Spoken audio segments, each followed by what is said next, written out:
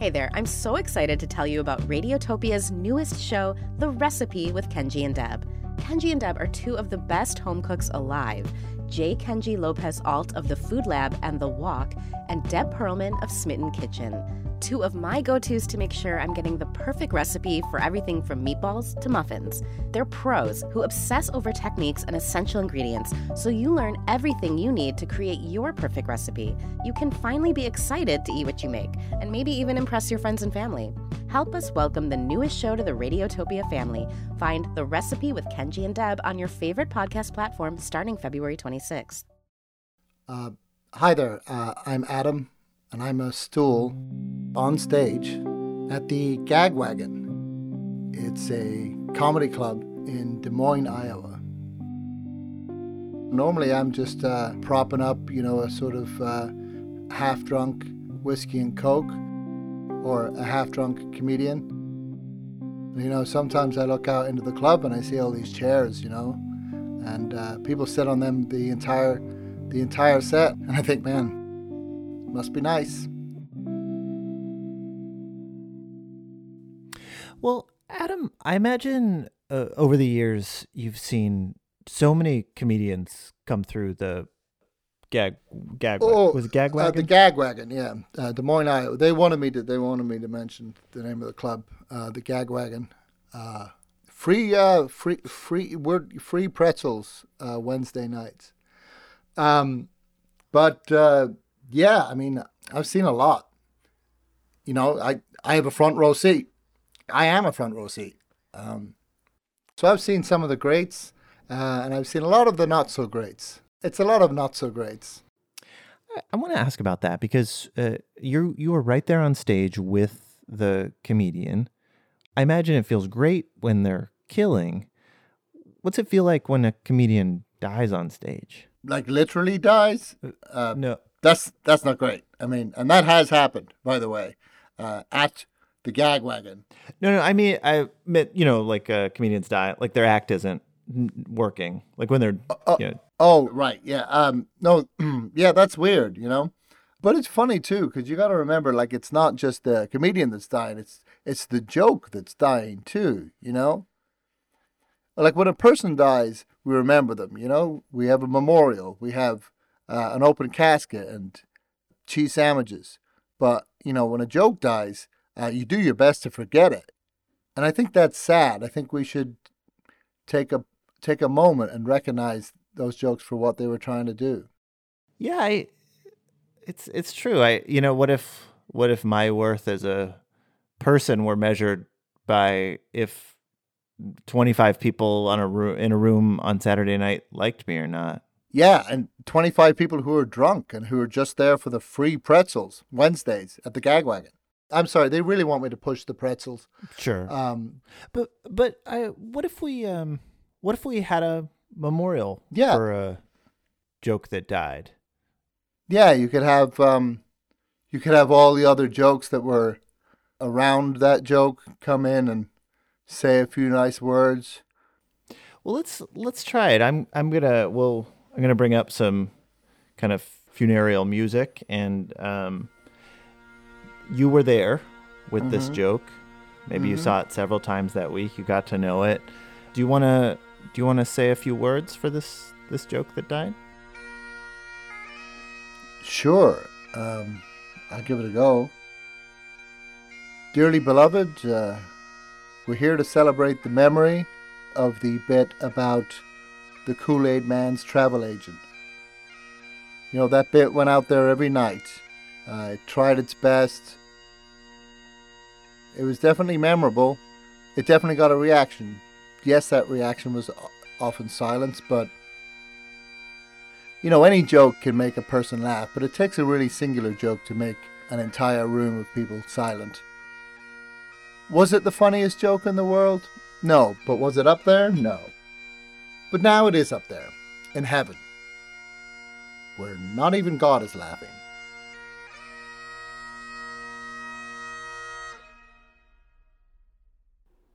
Can you tell me about your life before the Gag Wagon? Yeah, well, it was kind of weird. Before I spent a brief period, I was actually a bar stool. I was at this one bar that kept opening and closing. It was like this ill-fated bar. It kept having different literary themes. Like one week it would be called like Chinaskis, it's named after a Bukowski character. And then the next week, it was like Ayn Rand themed bar. Atlas Chugged, I think it was called. But that, apparently terrible tipping at that bar. So they closed down. And then finally this place ran out of, by the time it was Kilgore Trouts, it closed down, and then they sold all the fittings, and a guy was opening a comedy club, and he got me as part of a job lot. And yeah, I got chosen somehow to be the stool that they put on stage. I've been here ever since. Adam, I want to try something. I want to read you the Wikipedia entry for stand-up comedy and just kind of get your reaction to how it's defined. Okay. Stand-up comedy is a comedy performance and narrative craft whereby a comedian communicates to a live audience, speaking directly to them through a microphone. Stand-up comedians perform quasi-autobiographical and fictionalized extensions of their offstage selves. Does that seem true to you? Well, I mean, I noticed one thing missing from that, don't you? Because I'd say there's a pretty glaring omission in that précise, wouldn't you? You're suggesting the stool? Yes, I'm suggesting this. I mean, sure, microphones. I get you. Yeah, sure, you need a microphone. They didn't mention the microphone stand, did they? Because that would really kind of piss me off. That's not. It isn't mentioned here. Okay, good. Because the microphone, I don't even know why. What's the first thing a comedian does? Watch the next time a comedian gets on stage. They take the mic stand and they move it to the back of the stage. Get out of here, you skinny three-legged dork. We don't need you with your weird adjustable waistband. You mentioned that. By the way, mic stands. I don't trust anything that can change height at will. Like, how insecure are you? You're 8 feet tall all of a sudden? Sorry, carry on. I have to say, Adam, it kind of sounds like you're doing a stand-up bit right now. Well, I mean, it's I'm a stool. I get up there, I stand on stage. That is my stand. I stand up there, and I'm there to support it. I mean, sure. I mean, it's crossed my mind. I'm sure a dresser has thought about what it'd be like to wear a shirt once in a while. You just, sometimes in an open mic when you've got half a gallon of PBR slopping all over you and you sit through yet another set about video games, you think, I'm funnier than this guy. I've got more life experience than this person. I could probably teach a class in comedy, because I pick up a lot of things, and I know that K sounds are funny. I know the rule of threes. I know the old roommate switcheroo. You know that one? What's that? The roommate switcheroo is where your roommate complains to you, and then you go, whatever you say, Dad. And see, the joke there is that your roommate is actually your father, and you still live with your parents, which you're supposed to feel shame about. I mean, I would love to have more time with my parents. My dad was a tree, and they cut him down to make furniture. But those tropes you mentioned, does it get tiring hearing old jokes? Kind of, but, at a certain point, it just becomes sort of background noise, And I also, there's certain things that are tried and true. There's a word that gets thrown around a lot in comedy clubs, which is hack, which, by the way, is a really insensitive thing to say around a piece of wood. But you hear all these things that are supposed to be, like hackneyed or tired. But you got to realize that, way back when, the first guy to tell a mother-in-law joke must have seemed like a genius, People were like, wait a minute, I do have a mother-in-law. And we do have less than a convivial relationship. That guy must have been groundbreaking, So I guess what I'm saying is today's hack was yesterday's pioneer. Hello, Hi, is this Drew Griffith? Can I call you Drew? please. So, Drew, you are a classics professor at Queen's University in Canada. You actually have written a textbook about ancient humor, Greek and Roman humor. I did. In that context, what is the oldest joke you know? The oldest joke would be probably around the year 1 or so. There's a collection of Greek jokes called The Laughter Lover, and it's probably about the 5th century of our era, but the jokes are older, and they're all geared around certain kinds of characters. And the most popular one in the collection is the guy, I call him an egghead, Scholastikos in Greek, and he's a guy who has a lot of book learning, but nothing else. And an example of one of those stories would be an egghead dreamt that he stepped on a nail. So when he woke up in the morning, he put a bandage on his foot, and he goes about his day, meets his buddy, and his buddy says, "What's with a bandage?" And he explains, and the buddy says, "No wonder they call us fools. Why do we sleep That's not bad. That's a very old joke. So this the Laughter Lover you mentioned, right? Yes. Philogalos. So this was a collection of jokes. Was this actually a joke book? Presumably, as far as we know, yes. And as far as we know, they didn't do stand-up. So I don't think this was necessarily a manual, but there are references to people who would kind of make a living by mooching on other people. They would gate crash dinner parties and get their food in that way. And the reason that they were tolerated was for their ability to make people laugh. And there are a couple of references to these people as having books that they would consult for material. So these kind of proto stand-up comedians they weren't hired to do this job. They would essentially crash parties and tell jokes in order to be allowed to stay and eat the food. That's right. What do you think would happen if a comedian today got on stage, and just did material from the Laughter Lover? I wouldn't recommend it.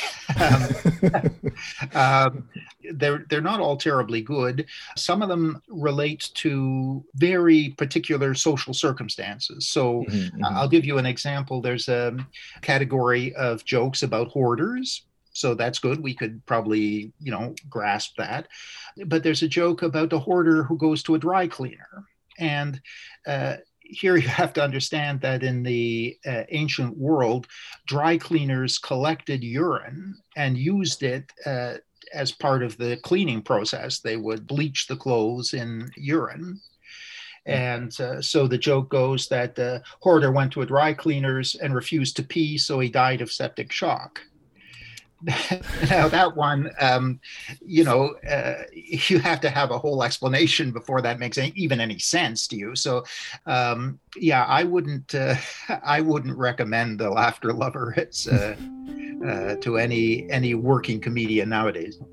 Yeah, I'm just imagining the silence after that joke is told on stage.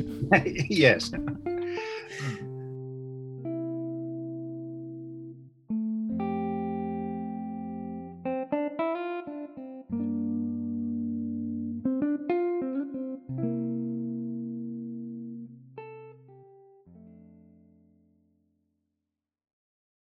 So, Adam, I'm speaking to you in May 2021. The Gag Wagon, I imagine, like so many things, has been closed for a while.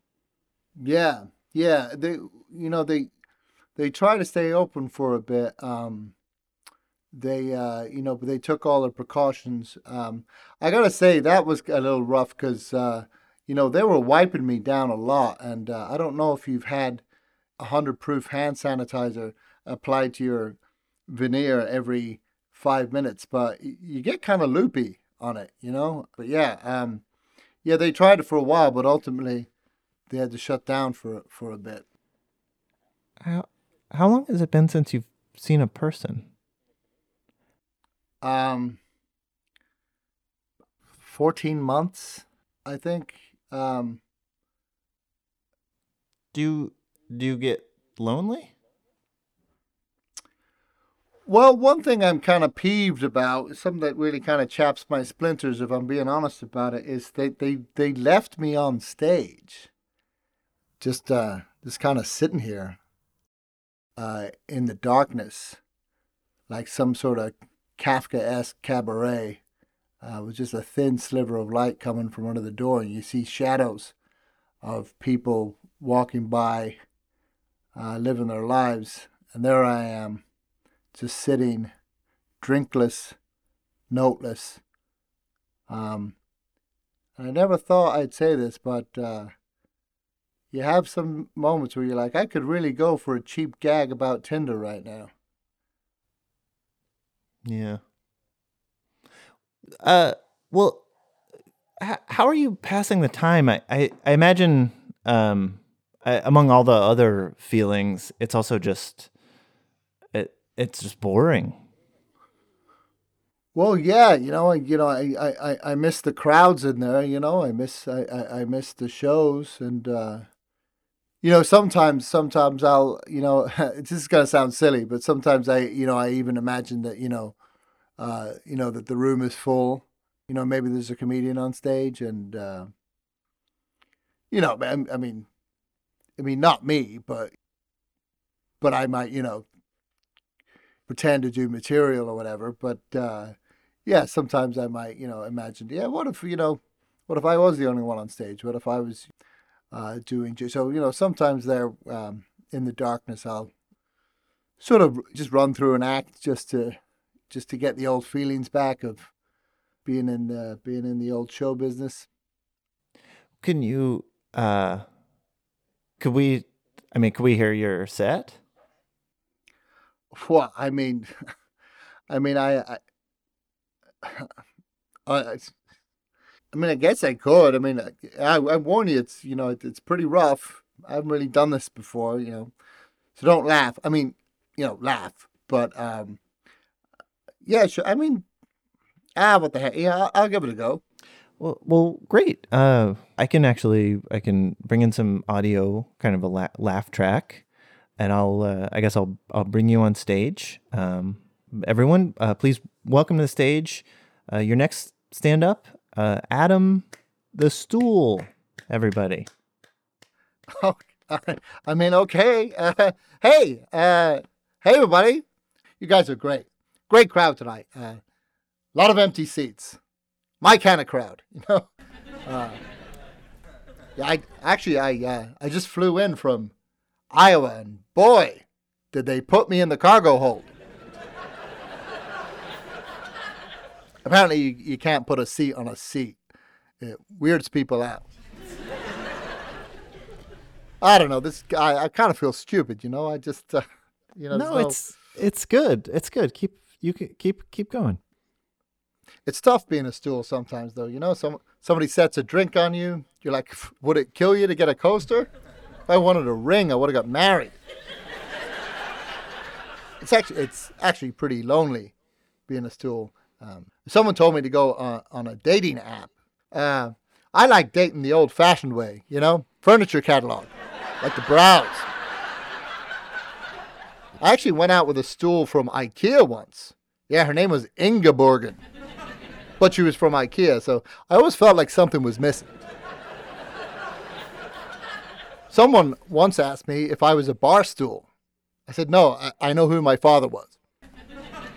Although one time my father actually got himself completely re-stained so I wouldn't recognize him anymore. Yeah, he pulled a real varnishing act. My mother was great, though. My mother was a nightstand. Apparently she was supposed to be a one-night stand, but you know how that goes, right? This guy over here, this guy knows what I'm talking about. I can't believe I'm telling you all this. I used to be very closed off, very stoic, but then I took this product that kind of loosens me up a bit, You might have heard of it, stool softener. All right, that's it for me, everybody. Try the pretzels. The pretzels are free on Wednesday. Thanks very much.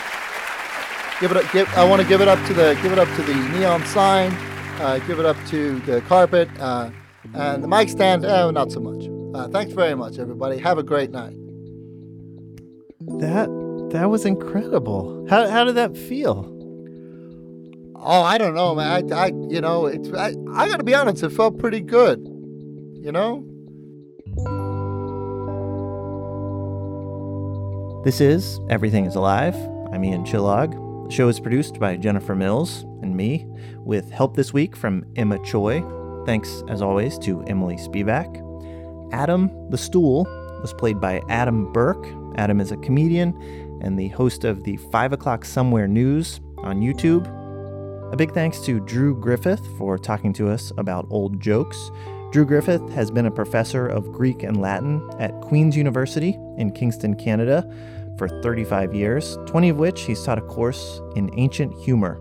He co-authored a study of ancient humor entitled A Funny Thing Happened on the Way to the Agora. His current project is trying to sneak across the border to visit his new granddaughter in Boston. Part of this episode first appeared as a live performance at the On Air Fest. Thanks both to On Air Fest and the performance space Caveat in New York City for their help. Everything is Alive is a proud member of Radiotopia from PRX, Julie Shapiro, executive producer. You can get in touch with us any number of ways at everythingisalive.com. It's going to be a little bit, but we'll be back. We'll see you soon.